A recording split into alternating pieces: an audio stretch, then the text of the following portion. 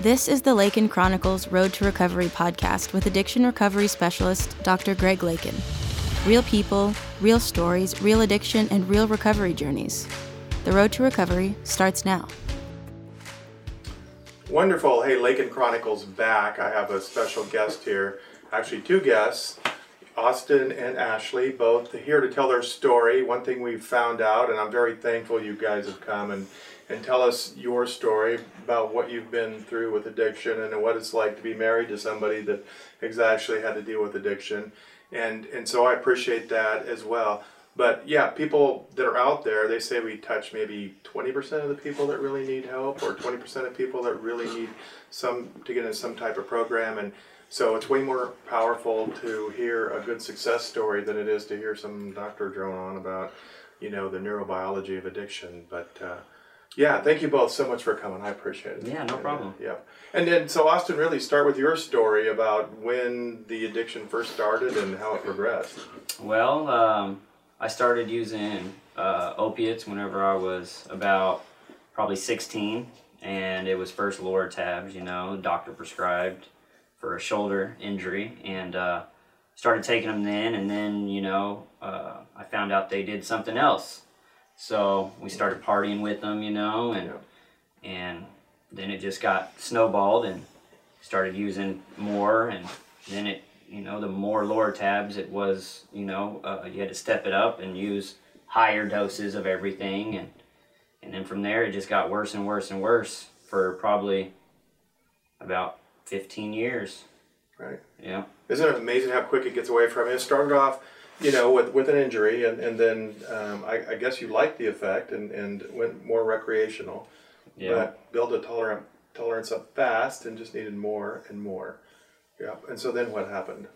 Well, I was to the point where I was spending, $300 to $500 a day. I'm a barber, so I cut hair. Mm-hmm. So pretty much everything I was making for that day, I would spend on pills just so I could work the next day, know. And, we finally ended up getting tired of that, and my wife ended up getting tired of that. So we decided to go on methadone. And with the methadone, it was really good at first, but I found myself just being addicted to that, and it was still to the point where I could use more of it also, mm-hmm. and still get the effects that I was getting with the pills. Well, then effects being kind of euphoric, kind mm-hmm. of, yeah. Yeah. So, but with the methadone, it kind of introduced me to Suboxone whenever I was ready. I didn't want the high effect anymore, but I didn't want to go through the withdrawals. I tried that myself, quitting on my own, and that didn't work. It didn't work because it was brutal. Yeah. Everybody says it's absolutely brutal. It is. So. It is. And I don't know if it's the pain more or the anxiety and the stress of it. Kind of just messes with your head, and you have that urge of wanting it and needing it. It's more of you feel like you need it, Right. So, but the Suboxone, it takes that away, and then, you get to a point to where you can taper off of it whenever you're ready. Yeah. And did you notice how your brain changes? I mean, when you're just doing pills, Lortab, Percocet, OxyContin, whatever it was, and I don't know, when you were at your worst, you said $300 or $400 worth, right? Yeah. I mean, that's your entire day spent just feeding a habit, but then also on the hunt. Yep. I assume, because there's a huge amount of anxiety. You start getting fight or flight. Your brain's doing this, and you get in, if everything's a crisis, everything's urgent, everything feels like it's going to be life-threatening, or it feels like it's life-threatening, even though logically, it's not. The part of your brain that's running the show thinks it is. Yeah. Is that fair to say? Yeah. Okay. And then, Ashley, tell me your story. Well, I met Austin when we were in high school, and I guess he used then, and then we started having kids, and we moved here, and like you said, it was a little out of control. So he started using methadone, like he said, and that was okay for a while, but he would it would make him tired, and so he didn't want to work, really. Right. He would just be like, like falling asleep all the time, and he would just want to come home and sleep. He didn't want to work or do anything like that. And we have 4 kids, so that doesn't work. And so then he started coming here, and it's been a lot better. Good deal. On the Suboxone. Yeah. Well, and your kids are how old? 11, 9, 6, and 4. God bless you both. Yeah. Yeah. Yeah. Well, did you notice, for example, so, I mean, the benefit of both methadone and Suboxone are the real long half-life. So it kind of helps stabilize your mood from doing this all day. You probably noticed all kinds of mood changes, and the anxiety is amped up when you're on doing the roller coaster ride of especially short-acting opioids. You know, you feel good, you feel bad, your mood's up, your mood's down, and then being on the hunt all the time, the fear of running out, but the methadone stabilized your mood, at least some, and then, like you said, you maybe went up too high, so Yeah. although that's calming, it can be sedating when you go up too high too, and then we titrated you down, or you obviously titrated down, and then we switched over to Suboxone or buprenorphine. Yeah. You know, which is good for mild to moderate tolerances, not real high tolerances. So you probably were smart to start on methadone because it will control higher tolerances, titrate down, switch you over to buprenorphine. And then did you notice that the long half-life, your brain starts to shift back? Did you notice the anxiety goes down? Yeah. Yeah. I noticed a lot of difference with whenever I switched over to the methadone and the Suboxone. You know, with methadone, you know, I could take some and not feel bad for 3 days, 2-3 days, you know, and then with the Suboxone, I haven't had to go that long without it, but I want to say the longest I went was 2 days, and I was fine, you know. Well, and they actually show, they have SPECT scans and stuff like that, where they actually show that the primitive limbic fight or flight portion of your brain is way overactivated when we're doing the chase, and you know, and you don't feel like you're in control. You know, your whole day is spent worrying about where you're going to get money, where you're going to get the drug, what happens if you run out, da da da. And then once you come here, dose once a day at first, and then you have take-homes, the frontologic portion of your brain starts to kick back in, and you start to feel like you're back in control, and you start to make good conscious decisions again. Instead of being one voice against 100, it starts to switch the other way around. So you probably noticed changes when he became stable on buprenorphine, or even methadone before that, but noticed the anxiety wasn't there, the crisis mode wasn't always there. Did you notice that? Yeah, probably. I think more on the Suboxone. I think the methadone was a little bit of a roller coaster ride too, but right. I think the Suboxone's been a lot better. Well, I was using it like a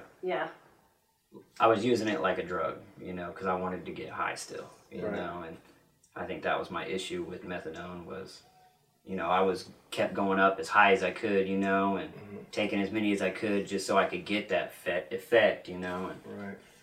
Yeah, but that's not unusual for, you know, addictive behavior people they want that effect, and also, I mean, if there is an underlying anxiety component, then oftentimes it's used to calm them down. So they want to get more to actually calm their nerves down. It's not just about stopping cravings and withdrawals, but do it calming.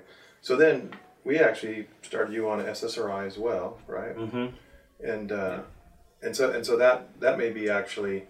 I often say that the addiction may be the headline, but the real story may be an underlying anxiety component, or underlying depression, or underlying bipolar, whatever it is. But if we don't get control over that as well, then the chance of relapse is always high. So just generic SSRI, it took a while to kick in. Yeah. But what is that like? Have you noticed a difference on that? Yeah. So the first day I took the whole pill, and I took it in the morning, and it kind of made me a little tired. But I could tell the effect of it, you know, so I went down to a quarter, and I started taking it at night, and it's been doing great. You know, it takes the edge off of everything, you know. And you can definitely tell he has bad anxiety. He just worries about everything all day. I mean, from the morning when he gets up, it's just all this stuff, and I'm just like, calm down. Like, why are you even worrying about this? And he hasn't been as bad like that lately, so.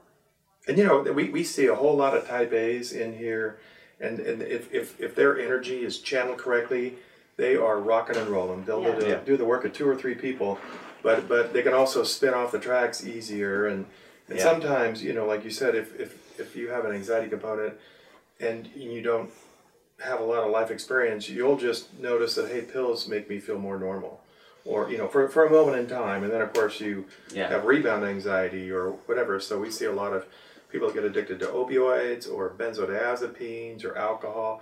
It calms them down, makes them feel more socially able to integrate, makes them feel more talkative, does all these things, but then when it wears off, it's just rebound. It's even worse than it was before. And so that, again, starts that roller coaster ride. So, but your energy, I mean, you do 150% of whatever you do, good or bad. I mean, is that fair to say? Yeah. Yeah.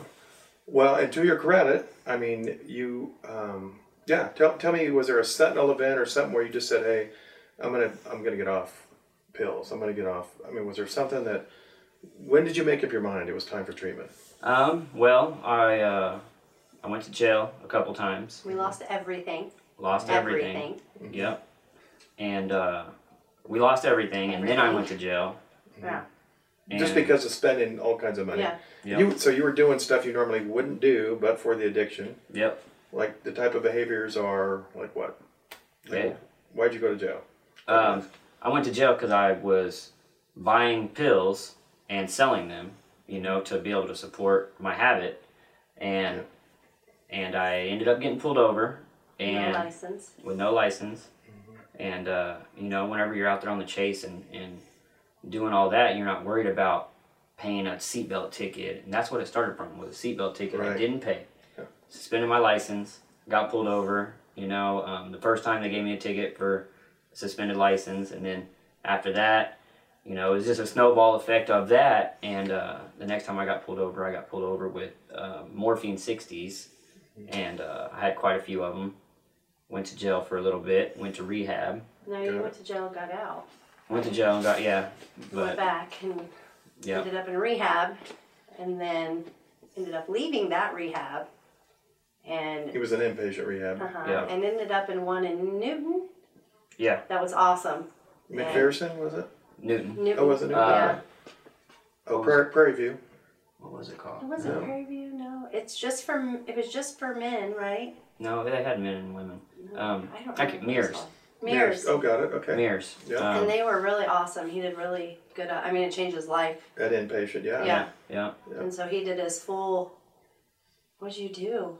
30 days, maybe more than 30 days. He came home right before Thanksgiving. I was pregnant with our 4th child, and it was due in December, and he came home like a day before Thanksgiving. And got his job back, and we moved in with my dad, and he got his job back, and this was started working. 6 years ago? No, this was 4 years ago when I was pregnant. Yeah, 4 years ago. And then, after that, you know, I knew that I still had the addiction want there, you know. Right, yeah. So that's whenever I came and got on the Suboxone and stuff, and then, you know, that's been. Oh, you've been clean for a while, yeah. You've been clean for quite a while. Yeah. Yeah. You know, and you know, worked my way up, back up, as a barber, and been doing really good. My wife, she does real estate. We do bail bonds. You know, just in the last 4 years, we went from nothing to, you know, twice as good as we had it before. We bought our own house. We Yeah. brand new cars. And I couldn't have done that without being on Suboxone, because, you know, even she asked me sometimes, you know, when are you gonna get off, you know, and I don't want to, because I still have that. I'm afraid, you know. I titrate, you know, from 3 to 2, you know, and I'm staying on that 2 because I can take 1 in the morning, 1 in the evening, and it keeps me calm and not needed. You know, I don't need. Yeah. You know, and so I'm afraid that if I get off of it, I won't. You know, if one day if I have a bad day or something, you know, I can take some Lortabs and it'll be fine. I don't want to do that. No, I mean, and that's part of the deal is when Suboxone first came out, they thought, oh, it's non-addictive at all. But you know, they've since found out it is harder to get off as well. But by the same token, it's got that long half-life, and so they say, and they show with these brain scan images that sometimes it takes 3 to 5 years for your brain actually to turn completely back to normal, where that crazy limbic fight or flight portion completely calms down and you've re-engaged higher level thinking, frontal logic. So, when we talk about that, people literally, maybe you're not as aware of it, but, feeling back in control again, higher level thinking, like thinking about the future, thinking about going back to school, learning to have good relationships again, all that stuff takes a little while to re-engage, but it does. So I don't know that they've figured out when is the right time to come off or go down, but it's your journey, and so you have to be patient and be cautious with it, just so, especially if you've relapsed before. I understand your anxiety with coming off too fast, but by the same token, the fact that we've treated an anxiety component with a controller medicine like an SSRI that stops you from getting anxious in the first place, that's huge too. That's probably the most important part of the whole thing, because I know that people that try to get off too fast, if we don't get control of the anxiety or any other underlying mood disorder, their chance of relapse is high. Next time they go into a stress state, bam, And the deal with addiction is it's linked to the hypothalamus, so it's linked to strong emotion, So when they say the strong emotional part of your brain, the hypothalamus never forgets. So you'll notice that triggers are still there. Yeah. Now you're back. Well, Ashley, awesome. So you stuck with him through this whole thing. No, and amazing. I'm sure he pushed the limits a few times, but it was worth it in the end.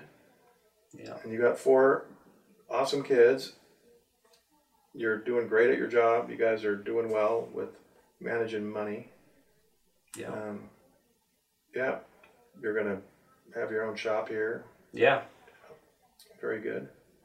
And any other tricks of the trade that you both noticed that will help people with treatment or engaging and being successful?